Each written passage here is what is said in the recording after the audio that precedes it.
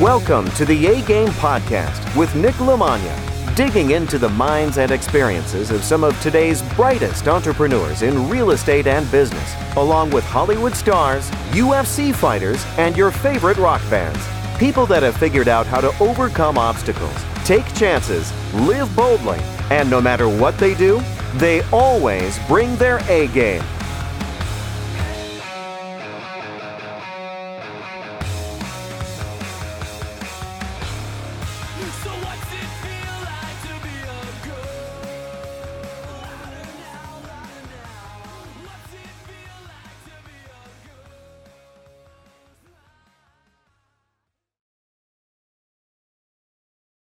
All right, today's episode of the A-Game Podcast is a two-parter. It is brought to you in part by Naked Warrior Recovery. Naked Warrior Recovery is a Navy SEAL-owned CBD company.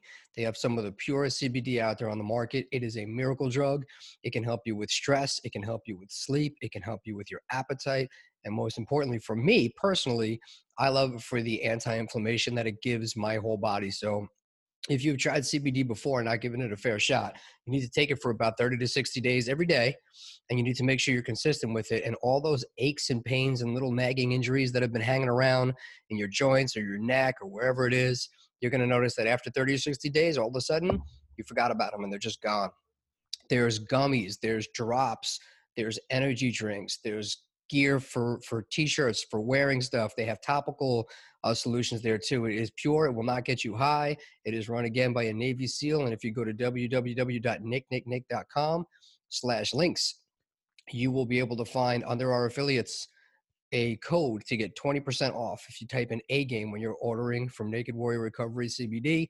Again, it's right there on the website, nicknicknick.com/links. Under affiliates, click on Get Discounted CBD. It will bring you right to the affiliate page for ordering anything you want from William Branham's amazing product. This is an episode with Erik Paulson. Erik Paulson is a legend in the grappling and MMA world. He's one of the pioneer guys of catch wrestling. He's got the CSW school out there in California. We had a pretty long talk. I went out there. I trained with him a couple years back. We stayed in touch since. Great guy, tons of great things to say. He is a wealth of knowledge, and he's got so many interesting points of view on things that are sometimes completely outside fighting and go to philosophy and mindset and faith and religion and energy and all kinds of stuff. So he's one of the more interesting guys because you could talk to him about a million different things. So some people that are into the martial arts side of this and know him from that and listen to this podcast because of the jiu-jitsu and the grappling and the stories about the old times with Hicks and Gracie and some of those types of things, you will like it for that. But there's also a lot of other things in here for people as we go deeper into this episode on mindset and ways things come together and just interesting things that I think are going to be fun to listen to and expand your horizons a little bit. So I did break it into two episodes. We did talk for well over 2 hours. So this is going to be part one, released on this Monday. I hope everybody has a happy Labor Day. And then the second episode, second final half of it, which changes directions a little bit, will be released on Thursday. So this will be Erik Paulson's week on the A-Game Podcast. Again, if you're looking to invest in real estate, go on nicknicknick.com and schedule a conference to talk about how we can work together. I have properties that we can sell, properties that we can partner on. I got all kinds of things going on right now. It's an exciting time on the real estate investing side. And of course, if you're looking to get funding for your real estate deals, Nationwide Business Capital Group is another sponsor of this podcast. Go to www.nicknicknick.com/links. Under that page, you will see other affiliates get funding for your real estate deals.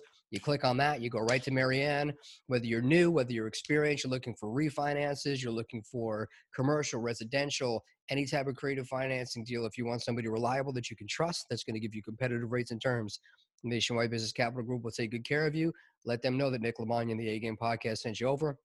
It's a great episode with Erik Paulson. Thank you, everybody, for listening. I look forward to you guys giving me some feedback on this episode and others. If you have topics you'd like me to talk about, guests you'd like me to recommend, or you're interested in being a guest, email podcast@nicknicknick.com, and we will get back to you as soon as we can. Have a great day, everybody. All right, my guest today on the A-Game Podcast is the legendary Erik Paulson. He is the Combat Submission Wrestling founder at CSW Training Center in Fullerton, California.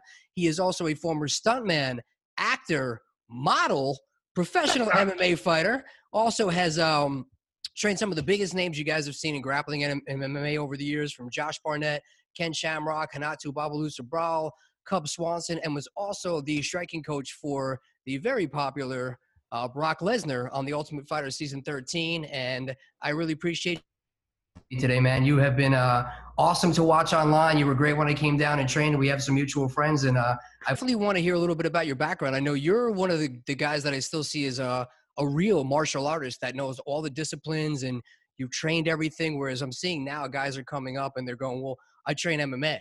You and, obviously I train with Ray Longo and Matt Serra, and I feel like they come from that same background. That Longo is still doing the Cali sticks, and he came from the JKD background, and they really are the essence of a martial artist and the discipline that goes into it, and like literally treat it like an art. So I'd love to hear a little bit about your background and how you got from where you started out in the martial arts to where you are today with CSW. Well, thank you. I started out as a kid I'm from Minnesota, so I grew up in cold country also. We used to, once in a while, we would create a skating rink on the river behind our house, the Mississippi River, when it would freeze over. But that was kind of dangerous. So all the local skate rinks, sometimes there were lakes, sometimes they were just set out. But the outside rinks were really famous when I grew up because it was so cold. And I grew up playing hockey, and my dad had me playing hockey, football, and baseball. And it was such a group effort. And sometimes when you don't get to play and your team loses, you're considered a loser with your team. And it was my friend. He's like, well, if you didn't play, it's because you suck. And then I was like, and I think I want to do a sport where it's more about personal, like one-on-one. Is there anything I could do that's like a one-on-one? And they go, gymnastics and wrestling. How about that?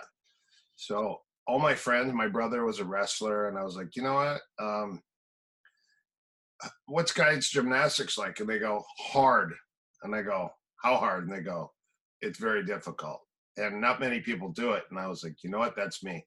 I've got to do something. Well, I wanted to do something that not everyone else was doing, and I wanted to challenge myself.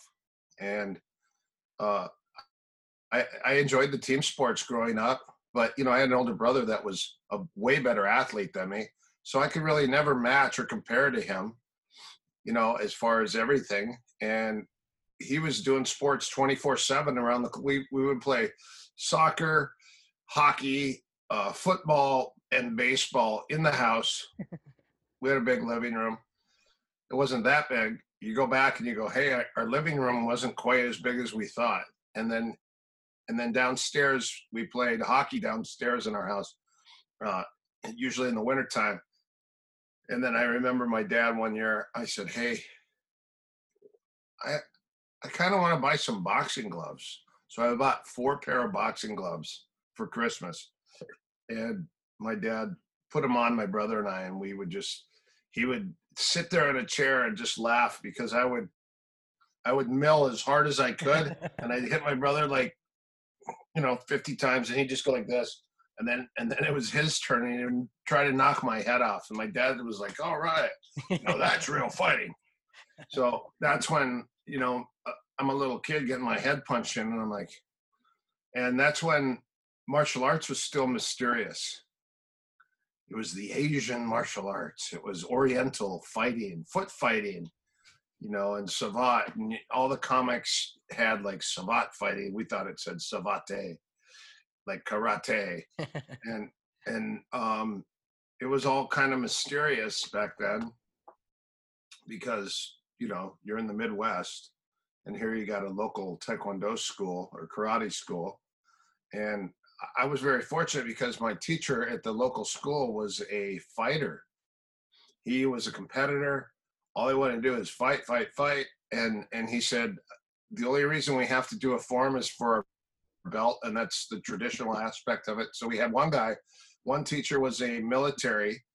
He was stationed in Korea, and he learned taekwondo. So he was a strict military Korean taekwondo teacher. And then the other guy was just this high class, great boxer, great kicker. He could stand in front of your face and sidekick over your head. And this guy just such a natural.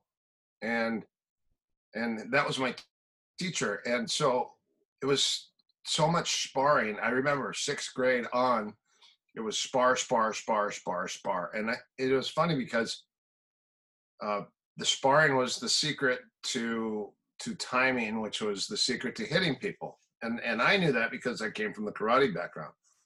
And as far as, in 4th grade, I started judo. And that's how I got involved in martial arts, because I was really frustrated playing 3 sports and not being a starter once in a while in hockey, because I was really good at skating on my ankles. And then my buddy goes, you know what you do? And I go, what? And he goes, you go after the person, you don't go after the puck. And I go, that's a good idea. So I started checking people over the boards, and I was always, and I didn't know that this is cross-checking with the stick and hooking the skates and all that. I didn't know it was all dirty hockey. And my buddy checked me one time. He was one of my best friends, and he checked me. He knocked the wind out of me. I remember the whole game stopping. I was laying on the mat or on the ice going, and I'm in like 5th grade or 6th grade. And I was like, screw that. I've got to get into something individual. So that's how I got into, originally into gymnastics and boxing, because my dad didn't want me doing karate. He said, you'll kill somebody with that ancient martial arts stuff. Boxing, now that's a real sport, you know. And I'm coming home in 8th grade with black eyes and concussions. And I remember I could see, like, I would look at somebody out of my right eye and I could see like 8 of them. And I didn't know that it was a full-blown concussion, but I never got knocked out. That's the weird thing. Nice. I literally would get hit really super hard, but I would never get knocked out. And later on, I went to a chiropractor, and this guy was actually a bone specialist, and he was an anti-aging doctor. He had this machine that would weigh your skeleton, and he would do your body composition, and he goes, let's see what your skeleton weighs. And my skeleton was like 55 or 58 pounds. He goes, your skeleton is like 50. He goes, your body, your skeleton is perfect for fighting, for battle, for combat. And it's funny because my Shooto teacher, Yori Nakamura, said the same thing. He goes, your body's perfect for fighting. He goes, you have a square style body. He goes, you're not too thin. I was too thin for a while because I didn't eat. I didn't even know what food tasted like when I was in the beginning aspects of my fight career. I was 170, 180 pounds, 185 pounds. And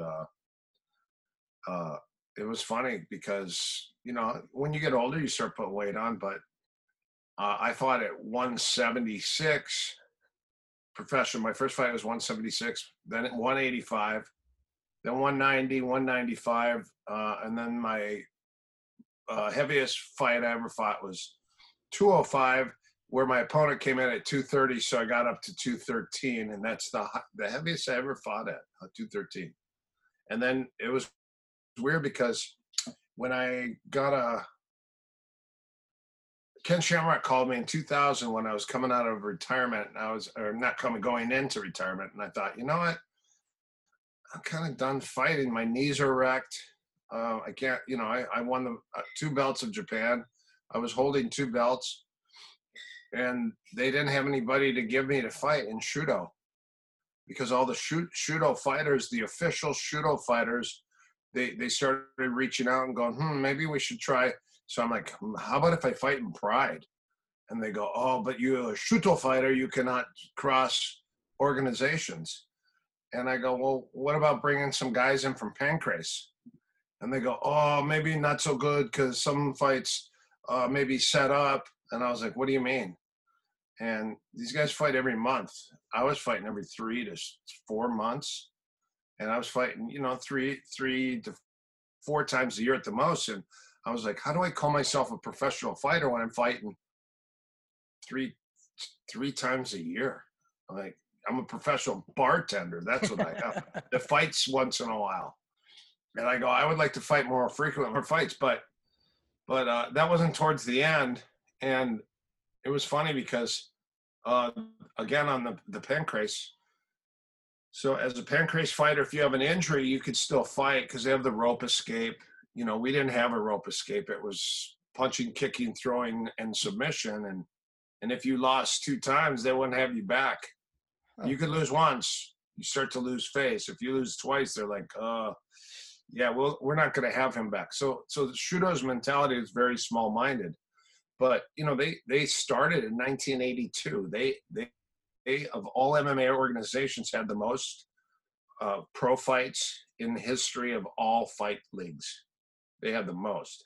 And I will say back then, especially, things have changed a lot now, but the most technical MMA fighters were in Shooto by far, because they were all highly accomplished kickboxers. They could all throw. They're good at judo, sambo, and wrestling, Greco freestyle, and they were very technical on the ground. The only thing we didn't have was ground and pound, because it was, when you hit the ground, you weren't allowed to punch the face. And it was all attack for submission. And they said, "Oh, we have to make this more real. We should allow, let's allow face punching." I remember when they changed the rules. And then on the ground, you were only allowed 15 seconds to submit your guy. Huh. So that's why the technical, the aspect of the catch wrestling and the Shooto was attack, attack, attack. And I remember the first time I went to the Machados, they're like, "Slow down. You're going too fast. Why are you attacking so fast? Why don't you enjoy your position a little more?" And I go, "I got to fight in a week." That's what I'm thinking. I got to fight. I got 15 seconds on the ground. And if I don't submit my guy, I'm back to kickboxing. So you learn how to do what we call quick kills. And so a long time ago, I created a video called Quick Kills. And it was all striking, grabbing, takedown, submission. And so that kind of became the theme in Shooto. All these guys would have bets who the fastest submission guy was. And I remember watching Gomi and Lumina Sato, it's Lumina Sato, and also Mak Sakurai. Those are 3 guys that would sit there and they would take bets who would get the fastest submission in their fights. And I remember, because I was on the fight card in Hawaii, and Lumina fought Yves Edwards, and I fought Ronald June that night, and that was a co-main event. And the way his happened is, hey, sorry, I got a dog. The way it happened was that my fight went 3 5s. And I went with Ronald June, and we went to a decision. But I caught about 9 submissions on him, but he kept getting out. That guy is slippery, tenacious. I'm gonna say tenacious. That guy is. And then afterwards, when I would talk to him, he trained at Jesus is Lord's Gym, and he was just such a nice guy. I felt bad that I actually fought him. I started talking to him, I'm like, "Sorry, I had to fight you." And he goes, "It's a sport, and that's what we do." And I go, "Oh, yeah." Because sometimes, back then everyone was pretty respectful, because, you had to train really hard. So fighters were fighters, and there was no talk. You wouldn't talk shit on anybody.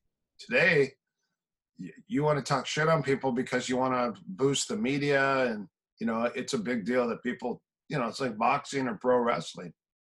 It wasn't like that when I fought.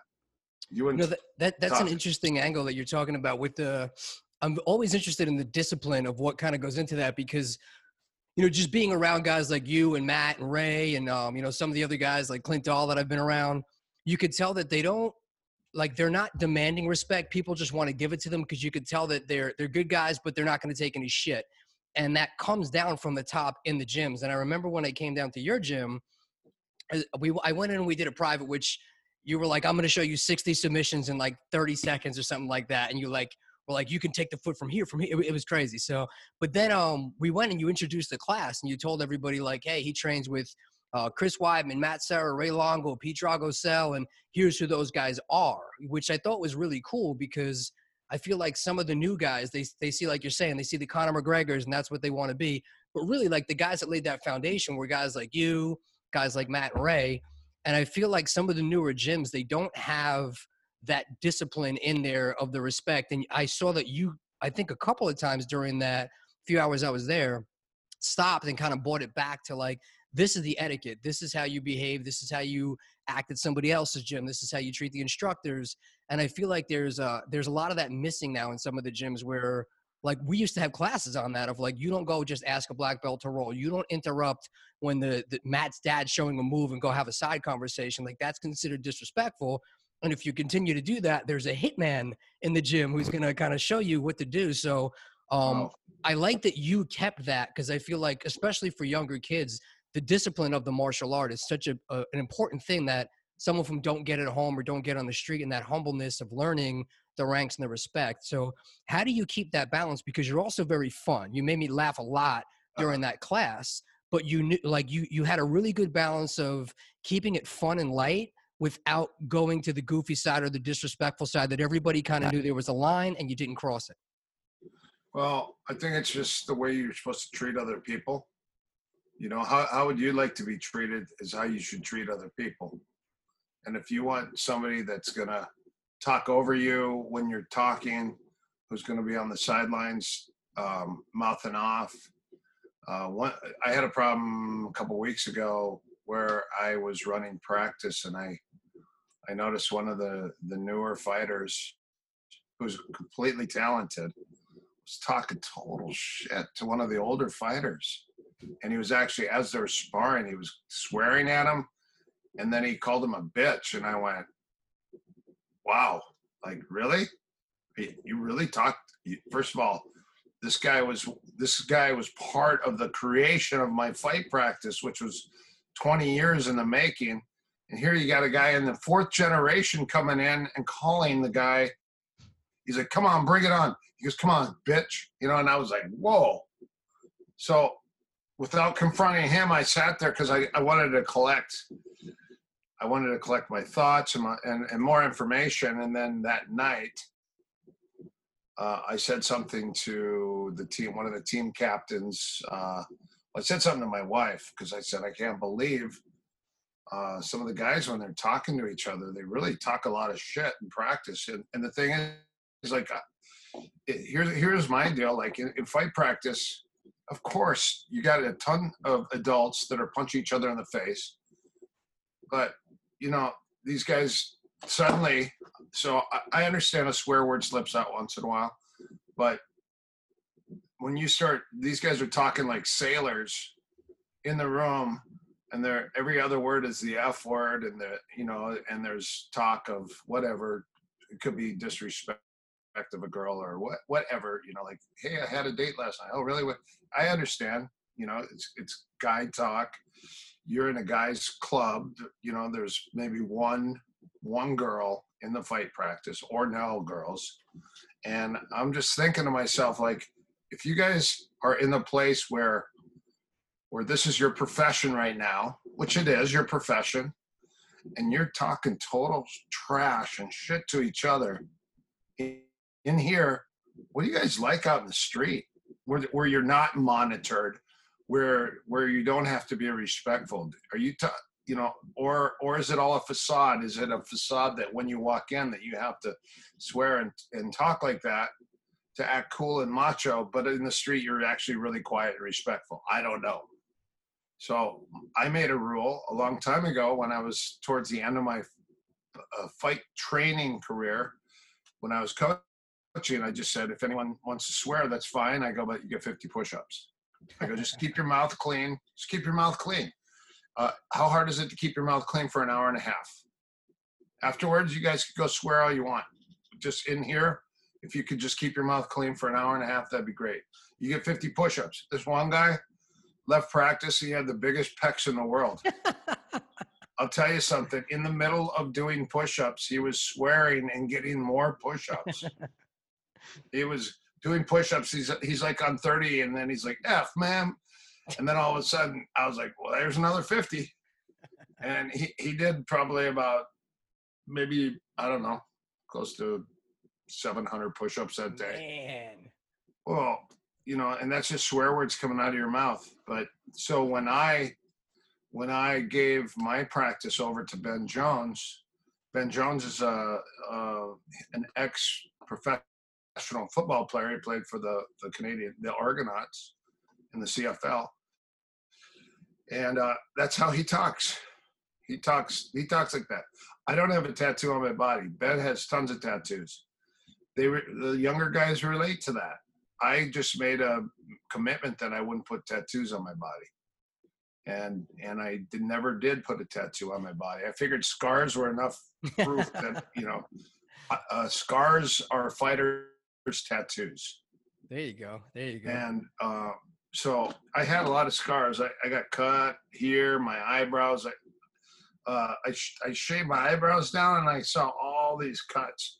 When I boxed, I had really sharp brow bones. So I would always cut my brow bones. And it bleeds into your face, especially when your blood pressure's high and you're fighting. So it's like, psh, psh, psh. And I'm like, it's nothing. Yeah, put some Vaseline on it. It's funny, like today, I would never stop practice when I got hurt to stop to put ice on anything. Today, you twist your knee and they go, get ice on that now. Go get ice on that. It's like, what? No, you finished practice. Just finish your hour of practice and then put it on when you're done. So the mentality a little bit has changed. But again, people relate to the swearing. I noticed the younger kids related to the swearing more than me trying to keep people in line. But the generation changed. Like I was on the first, the second, the third. We were up to our fourth generation of fighters. And so I was thinking, well, do I have to reschool and re-educate everybody again? And all these young guys were coming in, and I'm like, okay, so now I got to go back to all these small events, King of the Cage, Gladiator Challenge, all these small LFA, but the LFA is not small because it's a feeder for the UFC. But some of the smaller events that were out there, I thought, I got to go back through all this again to these small little things before we're going to make it to the big leagues. There's no more pride. The UFC and Bellator are the top two. A lot of guys fight in LFA. It used to be RFA, now it's LFA, and there's other little events and things, but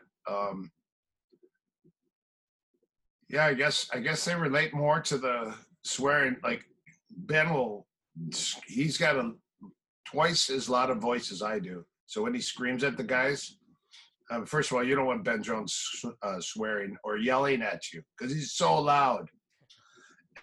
And when he yells, the entire room stops and turns around and looks. So now you're getting shamed. and then you throw a swear word on top of that, then you know he means business. And so his style is relatable to the guys. They relate to it. I took a different approach just because, again, I didn't want people swearing in the gym regularly. So, and I don't play music that has a bunch of swear words, that has a bunch of, there's enough good music with good beats that you don't have to play all that rap stuff that has nothing but filth coming out of it. And I thought, if you listen to that, that's in your subconscious. So what's to stop you from talking like that? Sure. I was actually in a locker room with Javi Vasquez. I was cornering Javi and I was training him. And I remember Anthony Pettis came in and he put his music on and he turned it up loud, and it was rap, but it was like nasty, vile. The words that were coming out was, every other word was a swear word. And I was like, do we have to listen to this? I'm like, there's, of all great music in the world, why do we have to listen to that? And I go, who's in charge of the radio? I go, turn that shit off. Not everyone in this room wants to listen to that. That's his thing. That, it's like food. You're not right or wrong. It's just that some people don't care to taste spaghetti when they like pizza or whatever.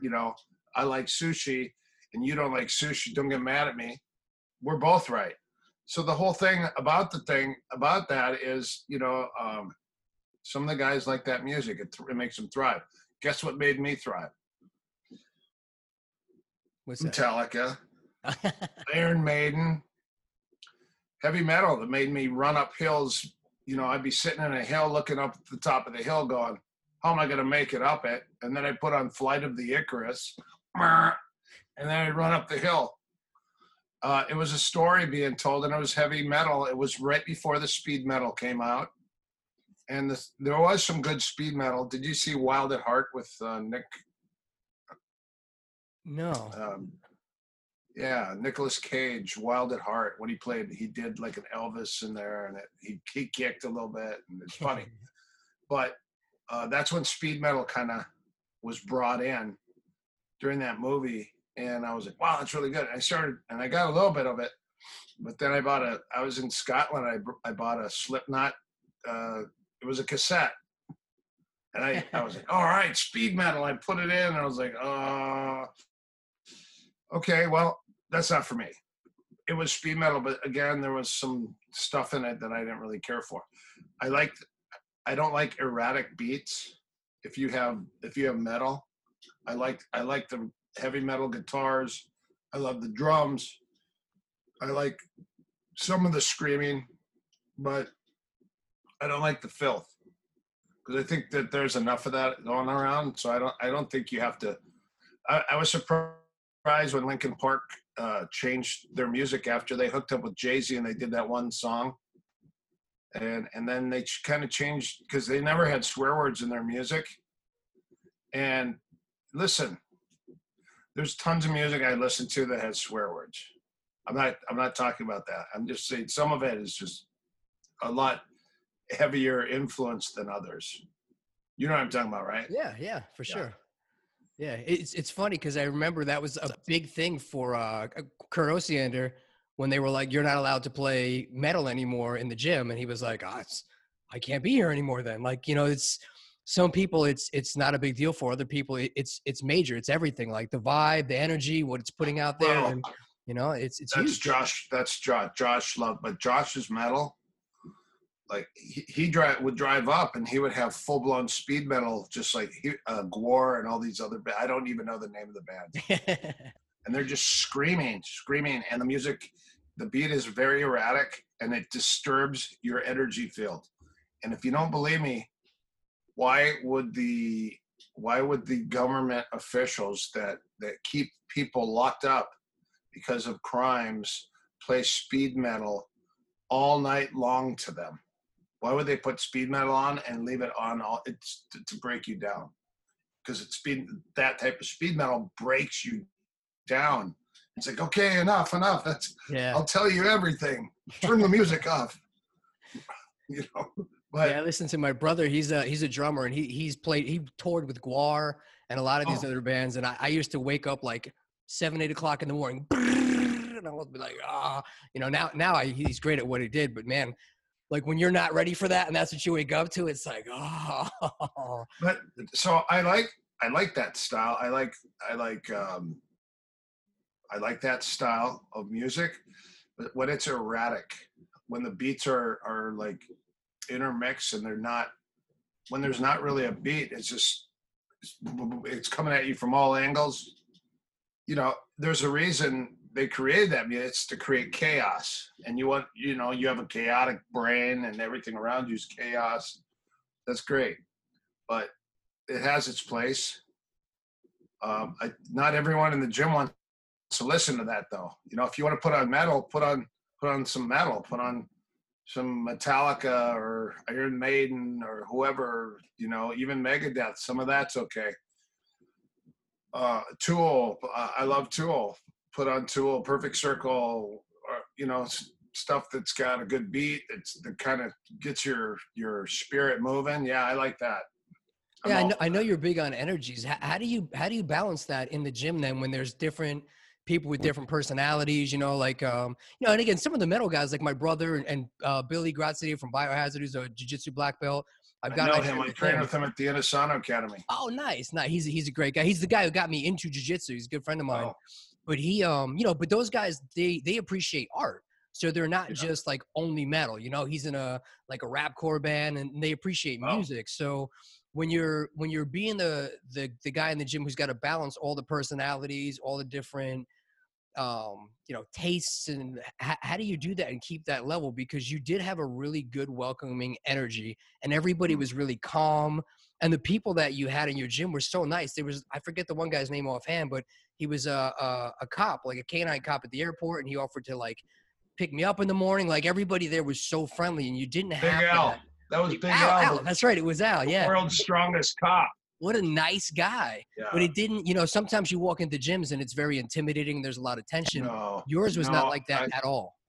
Well, the reason is I try to be nice to everybody, and I immediately greet people. And I think that's a big deal.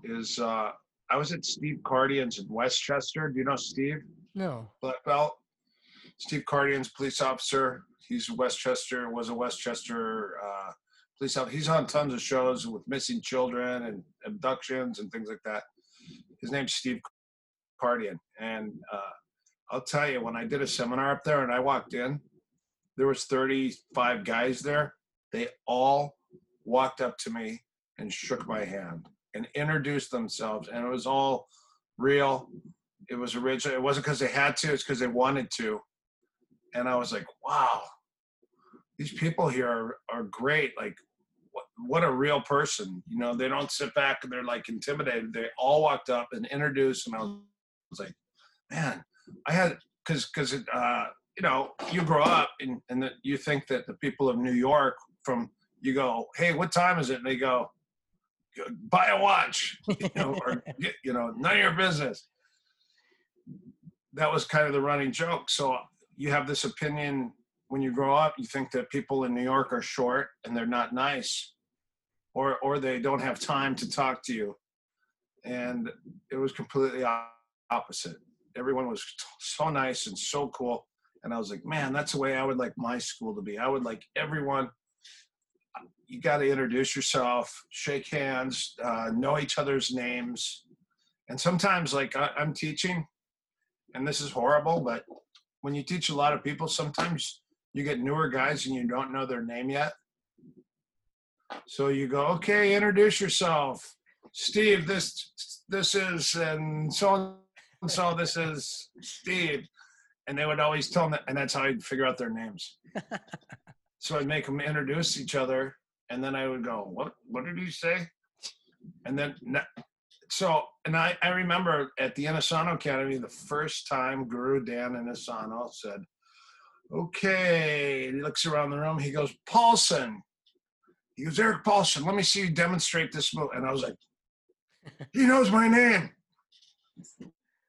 And I was so excited when he called my name out, because it's Guru Dan Inosanto, the guy's famous, and he knew my name. I couldn't believe it. And I was only there for about a year and a half. And the first time he ever said my name, I almost melted.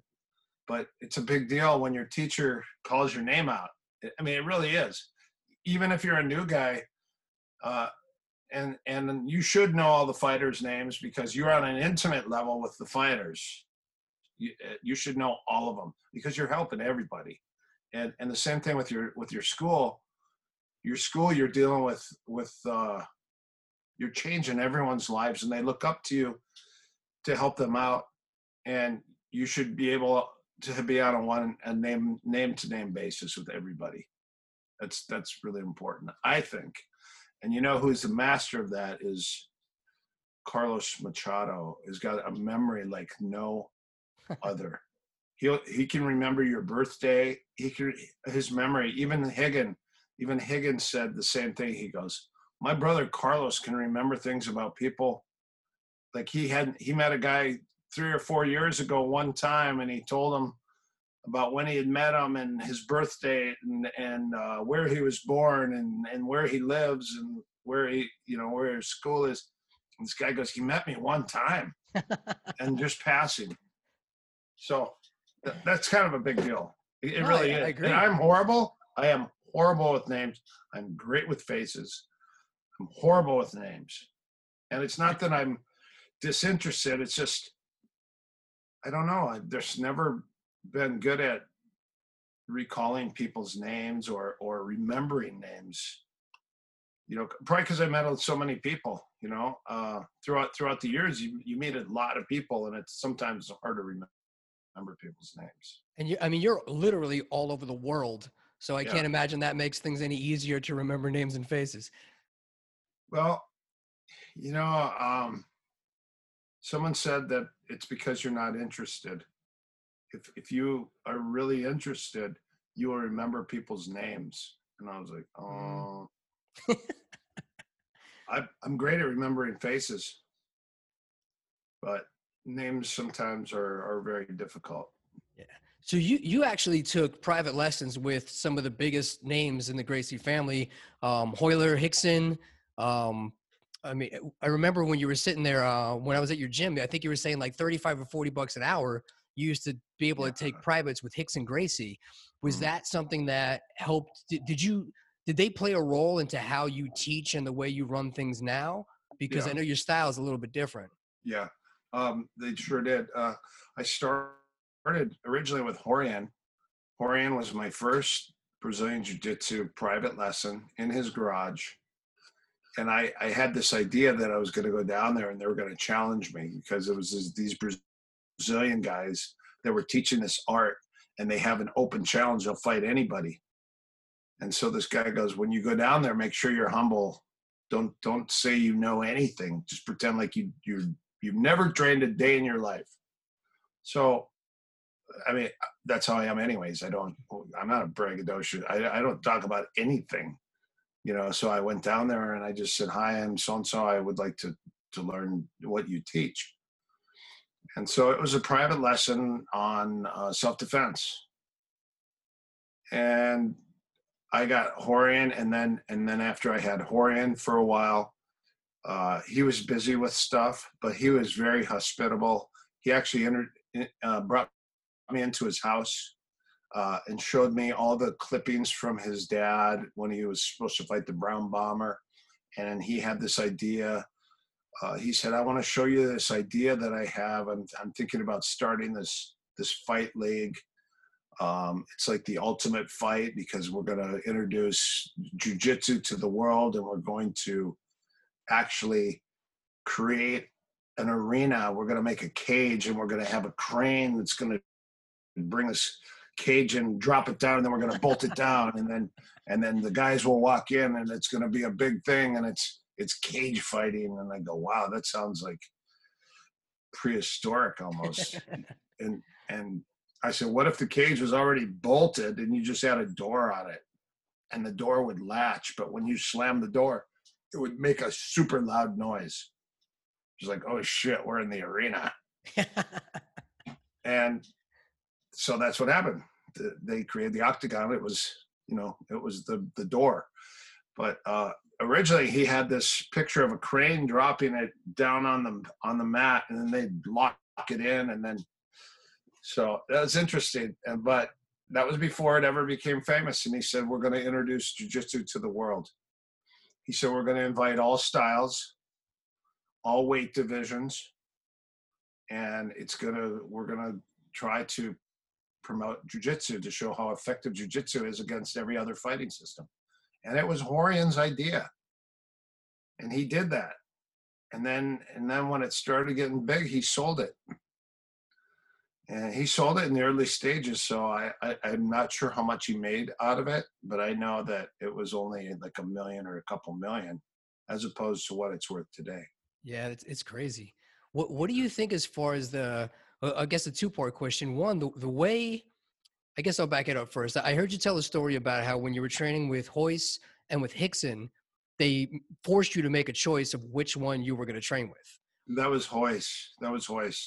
Because I was doing privates with Hoyce, and at the time it was, so right now I understand the significance and the importance of what I was learning. And a lot of people today have never learned the Gracie self-defense system. They learned sport jiu-jitsu. I know Pedro Sauer, Master Pedro, makes the self-defense an aspect for everybody, that they have to do self-defense in all their belt testing. But a lot of places they don't. I know the Machados, I'm going to say Master Higgin, He says, I teach jiu-jitsu, not self-defense. So there's no standing. All the standing stuff is takedowns and throws, but he doesn't teach like counters to a headlock. He doesn't teach that. That was the old. That was the what jiu-jitsu was created after, was self-defense. I mean, you're going to use your jiu-jitsu not because you picked a fight with somebody, but because you had to defend yourself. And so here's 25 or 30 scenarios that you have to deal with. You have to learn how to get out of a headlock, a front grab, a push, a punch, a rear choke, double wrist grab. And so that's what Hoist was teaching, and that's what I was learning from Hoist. And I wanted to get on the ground a little more because I wanted to learn the ground. And I remember I sent my old roommate, we lived in Manhattan Beach, and I sent him over to Hickson. I said, there's an older brother that a lot of people don't know, who's kind of silent, who's supposed to be one of the best fighters. And he's fought many, many times. And he's very quiet. I would like you to go train with him and tell me what it's like. So I sent my buddy over there, and he took a few privates, and he was bragging about the privates because he got to go on the ground and immediately learn how to grapple on the ground.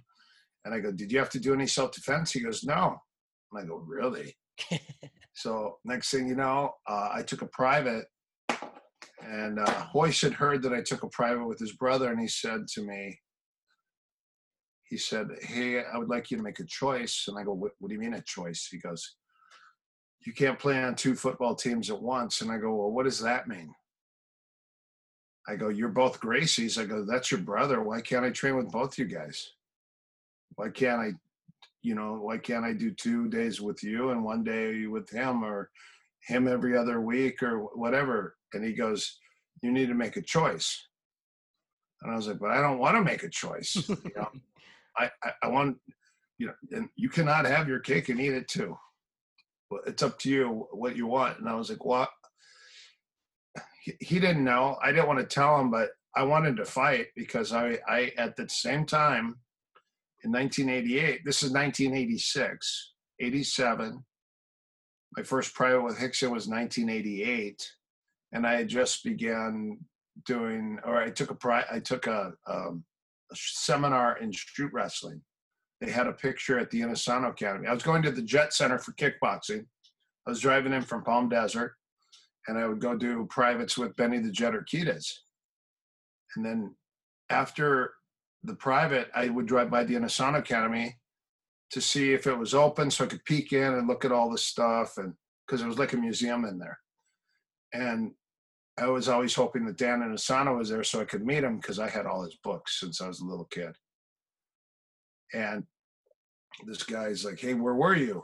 This guy met me out front, and I go, oh, I was at the Jet Center. And he goes, oh, you want to learn how to street fight for real? Come here. And I was like, well, that's pompous. And it's so funny because one week after I had a private, I drove by the Inosanto Academy, and then as I was driving by the Inosanto Academy, there was a pamphlet in the window, and it said shooting, and then I had a picture of punching, kicking, grabbing, and suplex, and then all these different submissions. And I go, wow, that looks like it's right up my alley. Like I should be learning that. That'd be perfect for me because I do striking and judo and wrestling and then jiu-jitsu.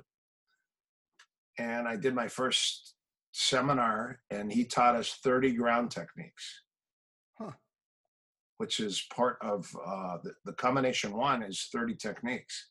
So I remember I went back to Manhattan Beach, and my roommate was training with Hickson at the time, and I was with Hoist. And he said, hey, how was your seminar? And I go, get down on the ground. So we're down on the ground, and we put the mats down, and I leg locked him. I ankle lock, Achilles lock. He goes, what the hell's that? And I go, it's called an Achilles lock. And he goes, wow. And I go, watch this one. And I put a heel hook on him. He goes, what's that? And I go, that'll break your knee. It's called a heel hook. Or no, heel hold. Back then they called it a heel hold. And then I go, watch this. And I went to north and south, and I put him in a clockhead scissors, and I twisted his neck. And he goes, what's that? I go, it's a neck crank. It's called the clockhead scissors. And he goes, jiu-jitsu doesn't have that stuff. And I go, maybe it's all the things that that jiu-jitsu doesn't allow, maybe Shooto allows. And I go, that could be my secret. So what I did is I silently was training. I never told people because I didn't want people to know. Because in jiu-jitsu class, everyone had the same amount of techniques. And the only way you got better at your techniques is you took more private lessons. And I said, so I'm learning all this stuff. Do you think it's possible to put a mat down in my garage and train this with my roommate? And they go, no, don't you dare. It's like college. You don't buy your books and share them with your roommate. You make them buy their own. And I was like, oh. And I go, but how are we supposed to get any better? And he goes, come to class. Or not class, come take more privates. And I was like, ooh, I couldn't afford more private. Because I was trying to do 2 privates a week, which is $80 a week. That's what I was trying to do, but it was most of the time 1 private. And I wanted to do 3 privates because they had a night training with all the blue belts, and the blue belts were black belts back then. There were no blue belts. All the blue belts from Brazil were black belts. I remember the first time I saw a guy come in with a purple belt. I was like, what the heck is that? What? That guy's got a purple belt on and it's faded. What is that? And they go, that guy kills everybody. That guy's so good. And I go, what about the blue belts? He goes, he beats the blue belts. I go, no way. Because the blue belts were like black belts back then. So it was interesting. But so I learned the Shooto and I kept it quiet. And when I would go to class, I would try to utilize some of the techniques that I learned in there, which was a lot of it was because in jiu-jitsu, they don't address the hon keiza gatame, which is the head and arm keiza. Like if you hit a head and arm throw on somebody, like a Hayagoshi or Uchimata or Taitoshi, you grab around the head and around the arm and you throw them and you end up in a side headlock. That's keiza gatame. And so keiza gatame, there's a ton of attacks that Shooto teaches, which are straight arm bars. They got wrist locks. They got V-arm locks, pillow V-arm locks, guillotine, face locks with the forearm. They had all these different things. And I remember when I went to the academy one day, I tried to go to keiza and they go, don't do that. That's dangerous. And I go, why? They go, I'll take your back every time and choke you. You're turning your back on us and we'll choke you. And so the mentality is a little different. And because it wasn't safe, and it was true, all the good guys would hide their elbow and tuck their chin so you couldn't get a good grip on their head. And if you didn't, they'd be on your back. But the wrestling aspect taught me how to get my hips away. So if they're on my back, I would just clear my hips and my neck. And then I would hip away and I would run and turn back in. And so that was kind of, so I would play with the wrestling along with the judo and the sambo and the catch wrestling. And then with the jiu-jitsu, I was doing private lessons regularly and I was going to Shooto class and learning the Shooto privately. And it took about, I'm going to say 4 years before it all could mix together so I could really understand things a little bit more. Because I would try stuff, and so the guys in Shooto were not good at positioning like the guys in jiu-jitsu were. Guys in jiu-jitsu were experts at getting out of situations. They're hard to submit because their defense was so good. And the Shooto was so good at attacking submissions. The first thing they taught you is crossbody, keiza, north and south, keiza, crossbody, kazuri, keiza, low body control. They didn't really teach the mount quite so much. And then they taught back mount, obviously a little bit, but positioning wasn't as important as submission. In jiu-jitsu, the submission was on the back burner. It was about positioning, master of real estate. So I understood that. And so that's why in Shooto class, I could do so well because the guy, I would out-position everybody. And you can't submit guys from a bad position. You can, but you have to be a complete expert.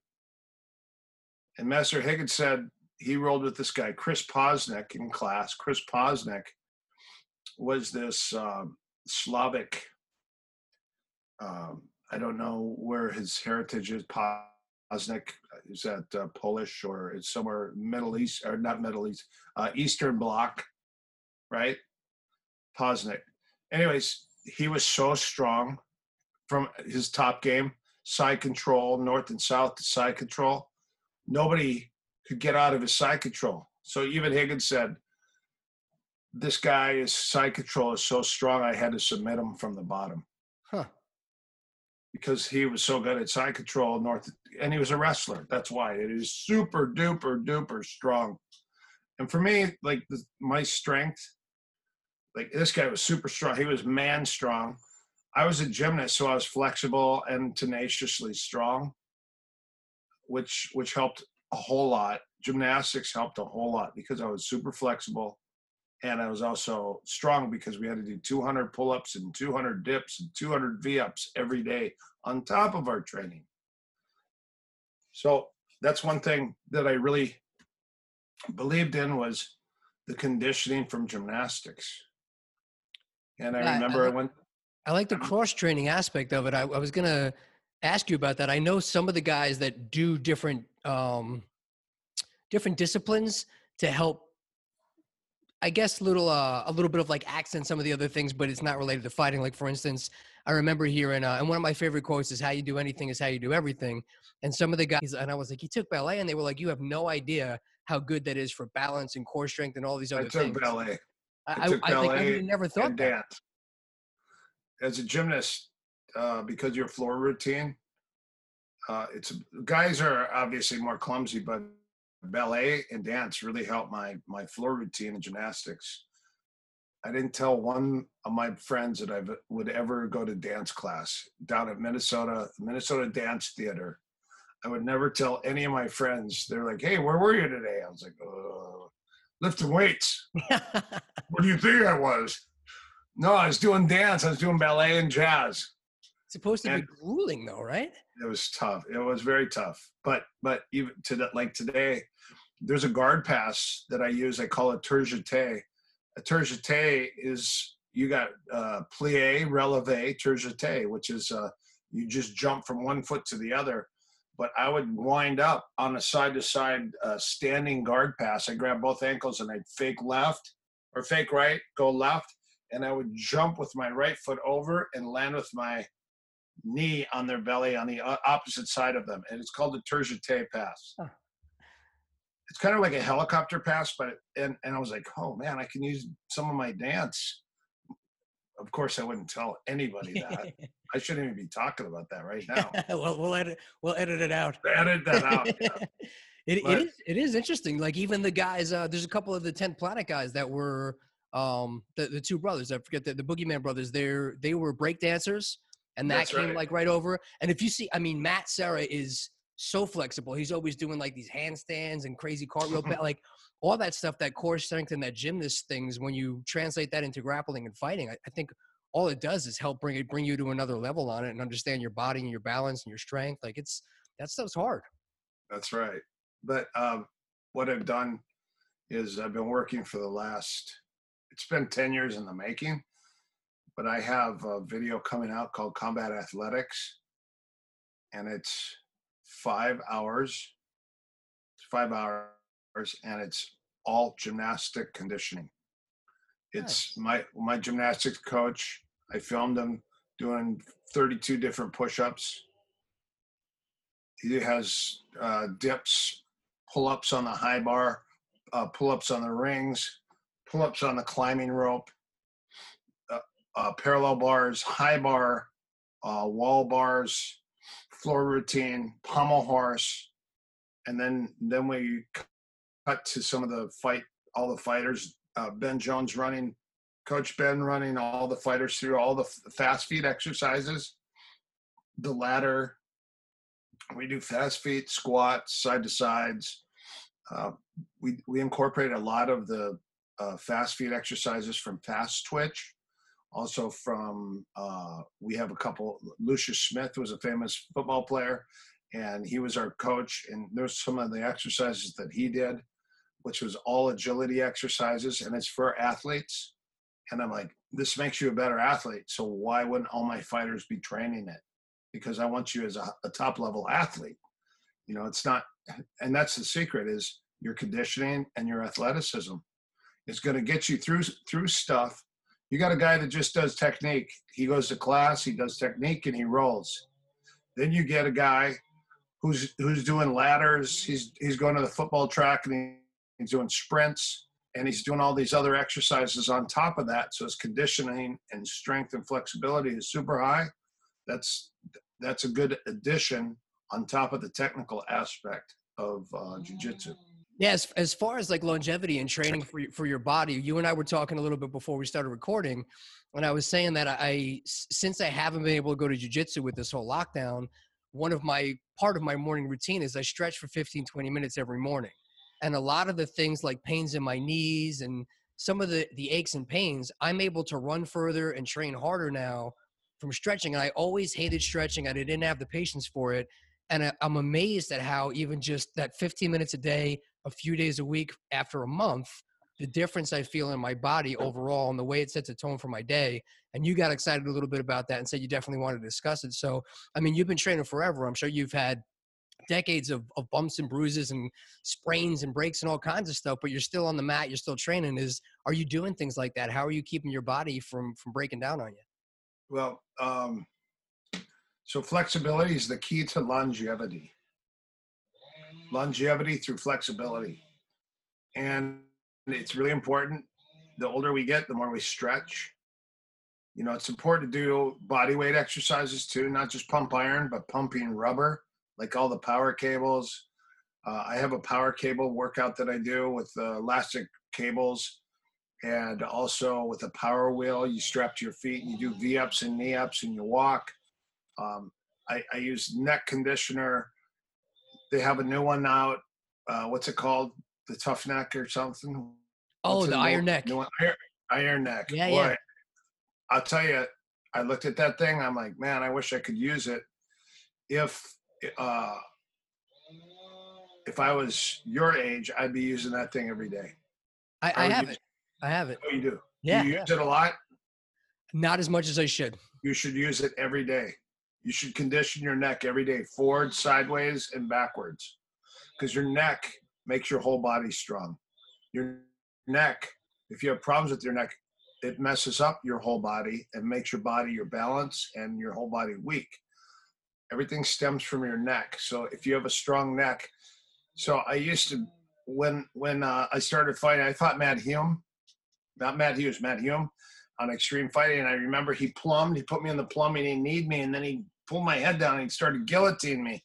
And I was like, God dang it. I've been conditioning. I've been doing Muay Thai every single day. How could he do that? My neck was weak. And and after that, I vowed, I'm getting my neck so strong, nobody will ever be able to pull my head down again like that. And I got out of it. I put my hand on my face. I put my arm inside of his arm. And then I got out of the guillotine and I was like, that's it. From now on, I'm conditioning my neck every day. And I remember I went to Seattle and my friend goes, whoa.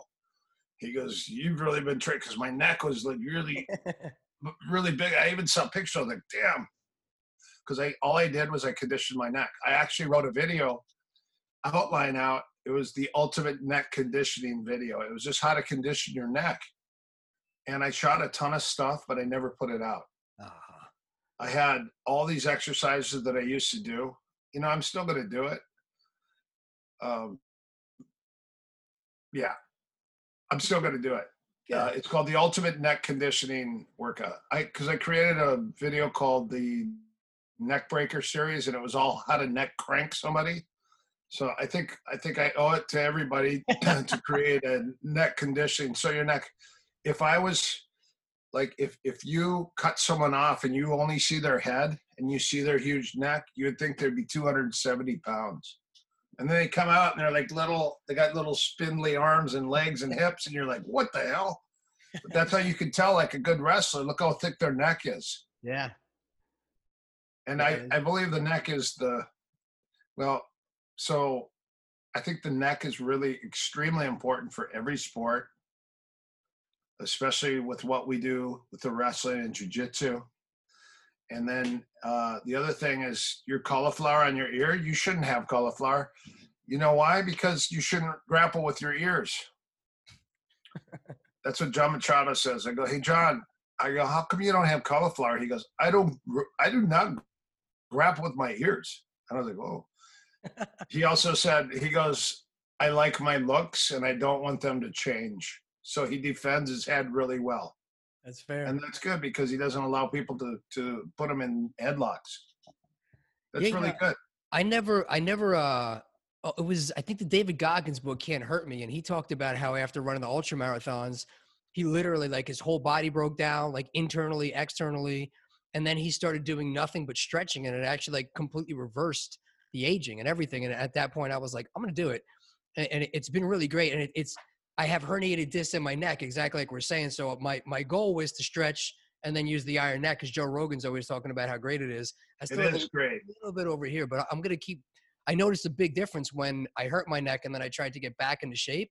Even just doing sit-ups and stuff, like the weak neck, when that's the first thing that gets tired, you can see how it affects everything else. You know, it's your balance. It affects your balance big time, and your lower back. I bought a neck machine to condition, and not enough people use it. I have something from Lifeline. They don't make it anymore. It's called a Tough Neck, and it's a band. It's a neoprene band that attaches to the rubber cables, and you do all your neck exercises with that. I also, Rick Fay, my first teacher out of Minnesota, JKD, Jun Fong, Kali, Thai boxing. Every warm-up he did in the beginning of class was neck conditioning. One guy's in a turtle and the other guy stands, and you put your head against his leg and you push his leg as hard as you can for 15 seconds. So it's an isometric. You go left, right, lift it up backwards, hands on the back of the head, and then you lay on your back and you lift it up. So what I did is I incorporated that neck routine into every single training session I would do. I would always condition my neck. nice. I started doing the neck isometrics. And then when I started fighting, I said, okay, your partner's a blocking sled. Could I use you for 5 minutes? And they go, yes. And I go, good. I put my forehead in their chest and I would push them around the gym. For 5 minutes, I would push them back and forth and sideways and backwards. I would push them. And I said, there's only one factor that you have to have when you do these exercises. And they go, what's that? And I go, trust. Because if they let you go, you're going to fall on your face or your back of your head. But guys, they loved it. I created kind of an idea that guys would walk in, and the first thing they do, they start pushing people around the gym with their head. And what they're doing, they go, what do we do? I go, if your neck is weak, I go, you get knocked out really easy. And then I said, here's another thing. If you have a weak jaw, you could get knocked out. So you need to condition your jaw muscles. And they go, what do you suggest? And I said, okay, well, I have an old boxing coach that showed me how to strengthen my jaw and my neck. And someone said, what is it? You put tape between your teeth and you put weights and you do these? And I go, no. You take a focus mitt and you put it on the ground under your chin and you lay forward on it and you do a chin push-up. You see if you can lift your hands off the floor and support yourself on your chin. And it strengthens your jaw muscle and your neck muscle so much that you can't get knocked out. Huh. I never heard It of helps. Yeah, it's the number one exercise to prevent knockout. Is you do it 3 minutes. So these are 30-second holds. You put it right here, and for 30 seconds you put your weight forward, and you just keep your mouth closed right here, and it works that. Huh. So someone created it, and I bought it, and I use it every day, and it's called the Jazzercise exercise. You know what the Jazzercise is? That's the ball that you like chew You on. bite. Yeah. Yeah. The only problem is it hurts the inside of my gums. I'm here a little bit because I use it so much. But I'll do 500 bites on that thing every day. Nice. Yeah, I'm always interested when I see the infomercial for that. I'm like, maybe I'll get one. You should get one. I will. Yeah, it makes your ability to grind down and bite like that really hard. And so my Keizagatame, my Hon Keiza got so good. One day in Shooto practice, we had to do a 3-minute drill. Someone had to hold you in Keiza, and you had to see how many times. And then there were so many people in class, so everyone had to hold you for a minute in head and arm because of the throw. If you hit a head and arm on somebody, you would have to hold them in Keiza. And he said, okay, let me see if you can, number one, let me see if you can get out. So each person had to hold me for a minute. And there's 15 people in class. So I got 15 minutes of guys holding me in a headlock. And I had to get out. So right then, that is where Gracie Jiu-Jitsu came in handy, because I knew the escape, because I asked Hickson at that time, because this is like early 90s. I go, what's your favorite way to get out of a head and arm? Like a side headlock with the arm. A wrestler, you know, a head and arm. Keizagatame, side straddle, whatever you guys call it. And he goes, do not get there.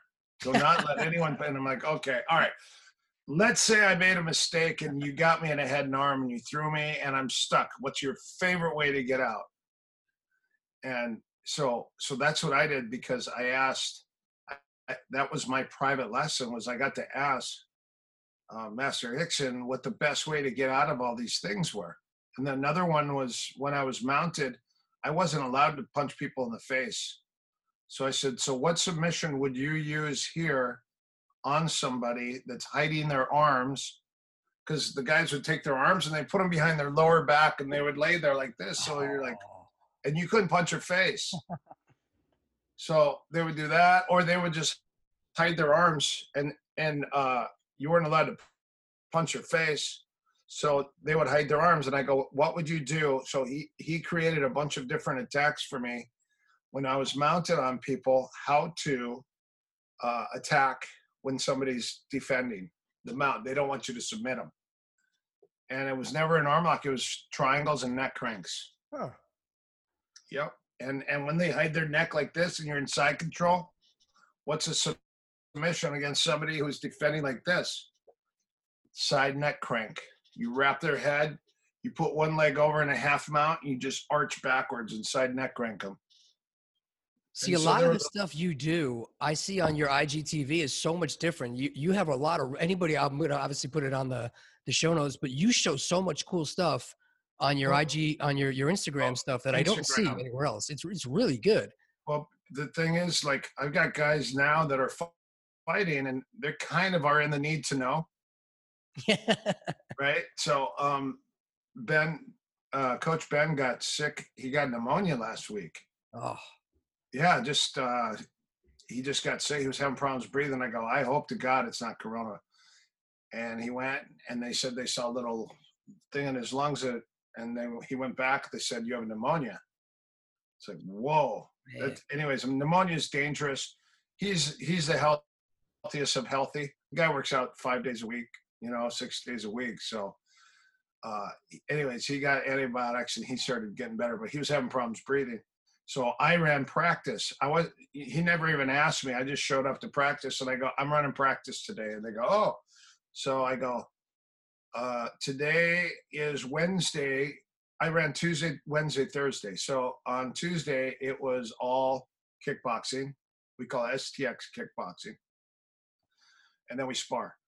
And then Wednesday, it was all the clinching and hitting. And I created a sequence of three styles of clinching and hitting. One is off the over-under 50-50 tie-up. I have a succession of 5 punches that I hit on guys regularly, and they're all short shots. So I call it the short shot series. The second one is when somebody body locks you. I created another series called the Clashing Cymbals series, which is like, like you're walking through a band and the guy's got the cymbals, but that's their head and their body.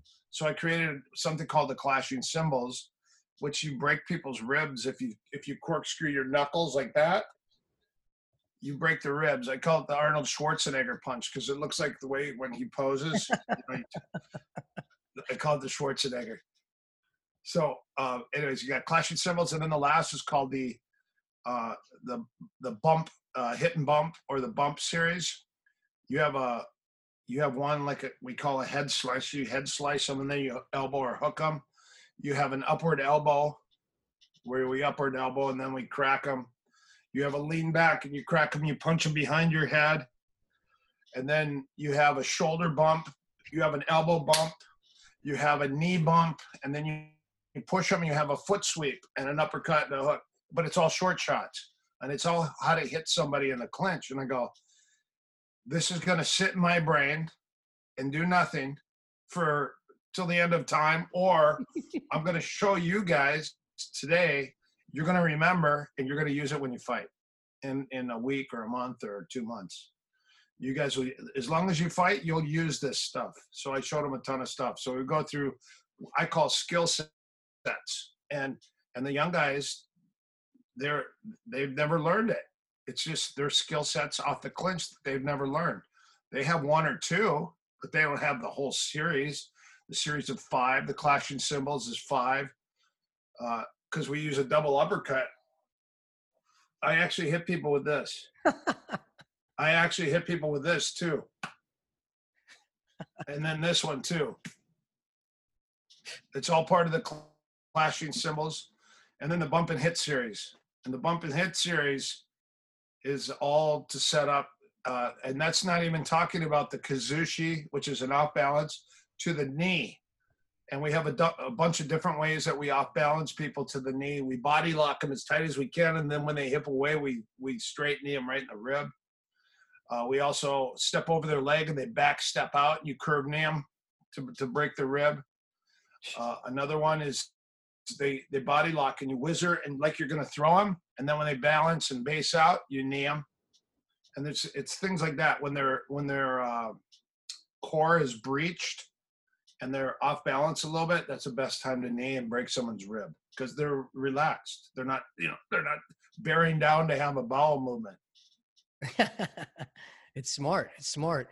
What do you feel about the evolution of the sport because of things like being able to post things on Instagram that people can watch? Because I know I was talking to Clint Dahl and he was telling me how like you guys used to have to say, all right, well, how do we escape a triangle? And you'd have to like pause the VCR and be like, I think his foot is here. And then you guys, that was the way you had to try and learn jiu-jitsu, was watching the VHS UFC videos and trying to piece it together versus now, you can literally scroll on Instagram and save stuff and learn all these crazy moves. It's almost too much because every day the amount of stuff I save is too much. I'll never go back and look at it, but it's a crazy time. You use it as a reference, but the secret is your time on the mat.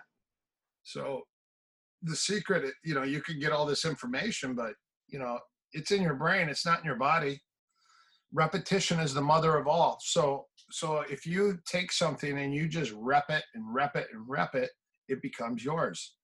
But it is not completely yours until you actually can use it in a real life situation.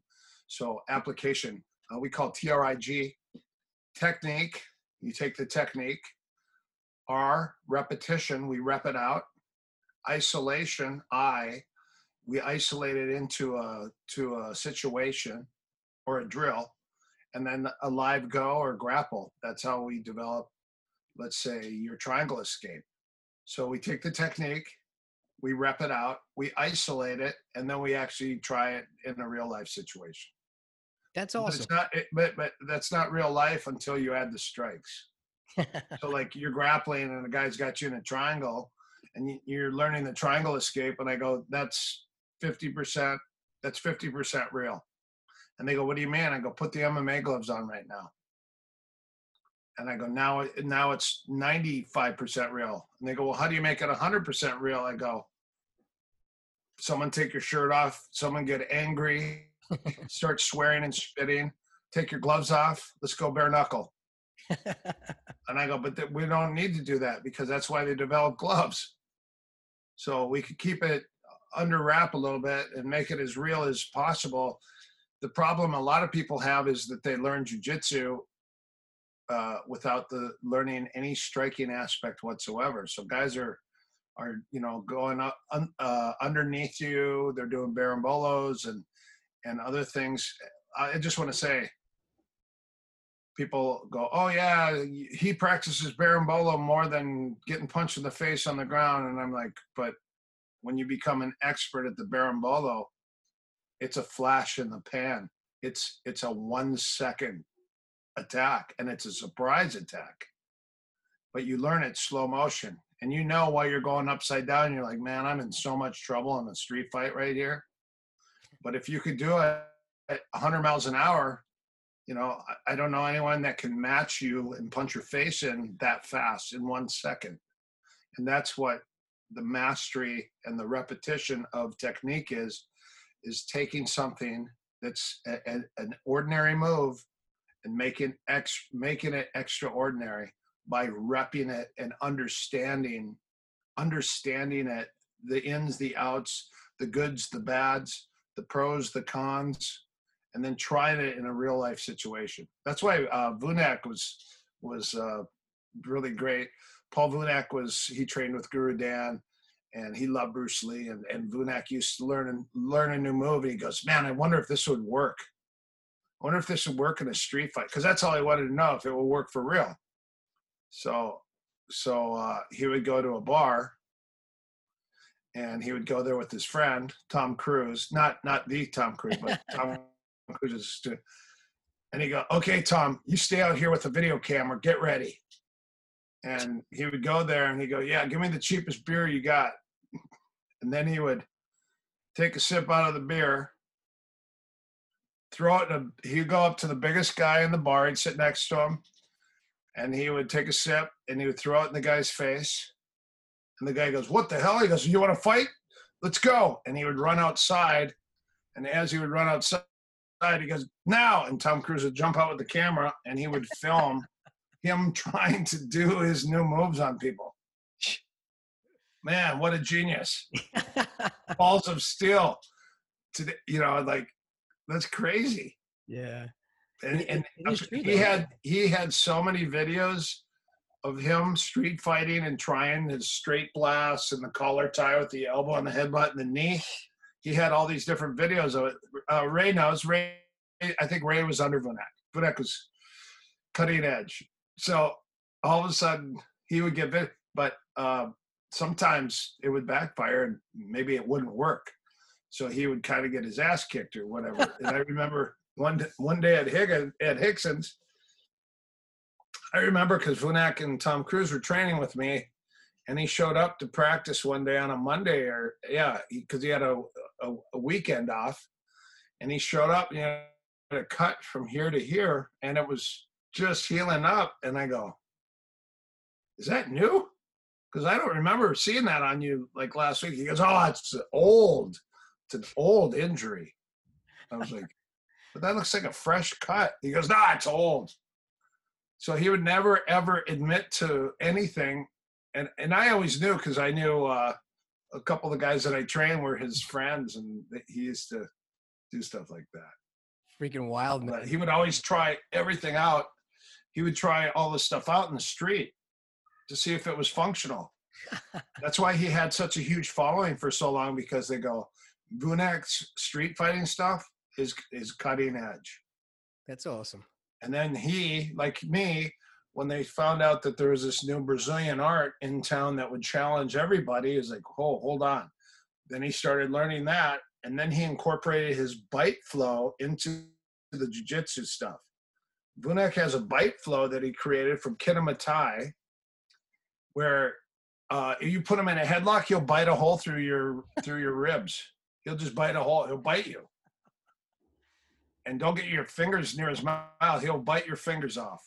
Just stuff like that. Your nose, your ear, your cheek. And so basically when he would clamp down on you, you go, ah, and you'd move his face, and it was like bite, bite, bite, bite. And he created this whole bite flow, which was up to like 120 some bites. And he would experiment on meat. So he would they would go buy a bunch of steak, and he would grab the steak, and he would practice all these different methods of biting. And sometimes they would put the steak the steak in a sock, and they'd try to bite through the sock, and you got like the short little bites, and then you got the 9 You got the tearing, and then the circling, and all the different. There's all different types of biting methods. That's And nuts. how do you tear a piece of meat from somebody? And and then they would wash the steak and then cook it and eat it. They You wouldn't literally have waste to it. earn your dinner. That's right. So Speaking of Tom Cruise, you used to do stunt work, and I don't know if I heard this the right way, but were you training Jason Statham to originally be John Wick? John Wick, yeah. I never knew that he was up for that role. There was 35 moves that I trained him in, and it was all standing. Let me tell you something. He would watch it one time and he would get it after the first try. He would watch it, he would try it once, and he would have it the second time. He was a fast learner. He was super athletic. He had that mindset, and he used to be brought in to 8711, and he would Chad just said, put a bunch of stuff together, like cover and hit, and then grab the arm and go under. So it was Aikido, Jiu-Jitsu, Brazilian Jiu-Jitsu, Sambo, catch wrestling. It was a mixture of everything, because he said, I want all the flashy stuff, jumping legs, scissor throws, wrist locks, tons of different throws, Aikido with a head and arm throw, throwing on left, Silat, which were the sails running through, Puder Kapalas, just all these different throws that he was learning. And then it was Chad, because this was a year and a half in advance before the John Wick series came out. And the first time they had me come down, they said, hey, can you come down and show us some stuff? And I go, sure, what would you like? And I go, takedowns or throws or submission? And they go, takedowns with one hand. Can you do one-handed throws and takedowns? I go, sure. And I did a bunch, and they go, good. And I go, why one hand? And they go, because the other hand, you've got a gun. And I go, oh. So then I created all these different ways after I'd throw guys, or as I'm throwing them, I'm shooting them in the air. I'm like, and then I put my gun back in my holster and I shot my foot. Oh, and I was bouncing around. And I got Jason laughing. He goes, that guy's funny, but he's mean, but he's funny. Did you work with Keanu Reeves at all for that? I didn't, because they brought him in. So this is a year and a half ahead of time. And Chad Stahelski told me that he had a movie or a show that they were planning on prepping somebody for. And it was the guy was an old school jiu-jitsu specialist. He was like a hitman that knew old school Japanese jiu-jitsu. And I go, nerve hits and throws. He goes, yeah, like that stuff. He goes, and some of the fun, crazy things that you could do, like, all the hanging arm throws and the jumping throws, the jumping arm bars and the jumping knee bars and scissor throws. And I go, perfect, sure. So we just started putting them all down. And then I sent one of my black belts over there. His name's Erik Brown. And he should change his name to Black by now. So, why is he hanging on to that last name? So next thing you know, I sent him over, and then Erik was one of the only guys I trained that I could just say one thing and he knew exactly what I was saying. So I could just call stuff out like that, and he knew exactly what I was saying. He came and moved here. He saw me fight in Texas, and then he just showed up on my doorstep. He said, I'm here to train with you. I saw you fight in Texas. And I go, have you ever done a seminar with me? He goes, no. And I go, and you're here to train with me? He goes, yeah. And I go, okay, I have fight practice. That would be best for you. So he jumped in fight and night practice. And he came in as a blue belt from Carlos, and he got through the ranks really fast. He got his black belt a lot faster than a lot of other people, because he would study. And he was super smart, and every night he would go home and he would read. And he was so serious about it, I let him work at my front desk at my gym for a while, so he would be a sponge for everything. And then I would use him for private lessons. And Chad goes, who do you have that's like you that could come down and train us and what you do.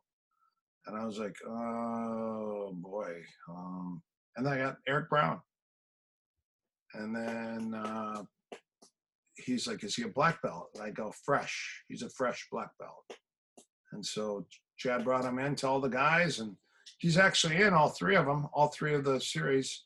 And I got Erik into stunt work because he went down there to teach him jiu-jitsu. And next thing you know, I go, if you play your P's and Q's right, you have to be humble.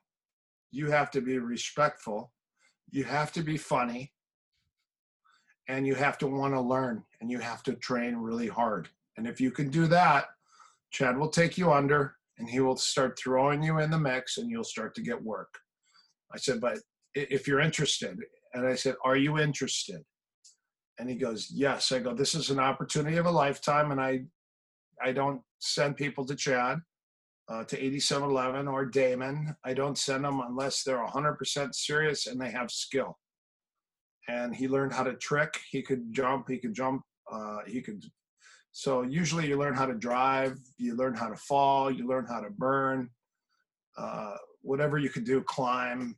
Like it helps that if you're an adventurer before you got into stunts, but gymnastics is the biggest plus when you go into stunt work, because you know where your body is in the air at all times. So when you're taking a nasty shitter, you know that you tuck and you ball up and you roll out of it. So Aikido is good for that. Judo is good for that. But so is gymnastics. Nice. Trampoline work, tons of trampoline work. And then choreography. How do you kick? These guys all are expert kickers and trickers. They taught themselves how to trick. It's amazing. I have some video footage of the stunt guys that came down. You should see them trick. They kick and then they spin and they jump and they're doing barrel rolls and they're doing double twisting full back flips on the floor. And my gymnastics coach goes, you could tell he never learned gymnastics. And I go, how do you say that? Why do you say that? He goes, because he's crooked. Gymnasts are in a straight line because they learn the correct form. And then I turn around and I go, Jeremy, did you do gymnastics? He goes, no, I'm self-taught. And I go, you taught yourself how to do all that stuff? He goes, yes. And I was like, your jaw would hit the floor. Completely amazing. And because these guys learn how to trick, and there's countless hours at 8711 because these guys got star roles. You know, they're doubling all these top level actors. And Damon and Chad originally owned 8711, and then they split. Those were my two training partners. And Chad continued with 8711, and then Dave Leach, who is now Dave Mark. He is the coordinator for Deadpool 2 and all these other Wolverine and all these great.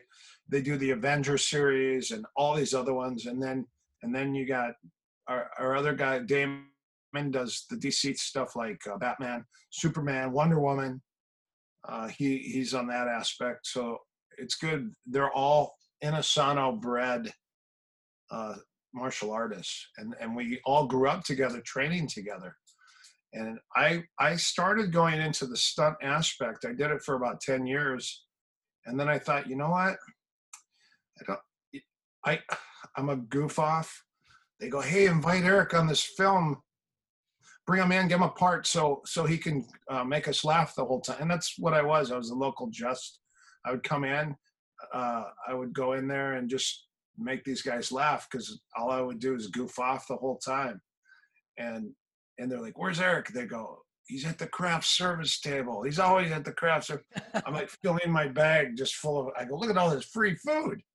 I got to get my money's worth. And it was funny, but yeah, I don't know. I think when you start to get into serious relationships and you want to get married and stuff, it's the stunt stuff, because you're gone for so long. It's taxing on your, unless they're involved. There are stunt people also. It's just tough. The entertainment industry is very tough like that. But I was very fortunate to get in at the top level and be there for a long time. I was on Baywatch a bunch of times.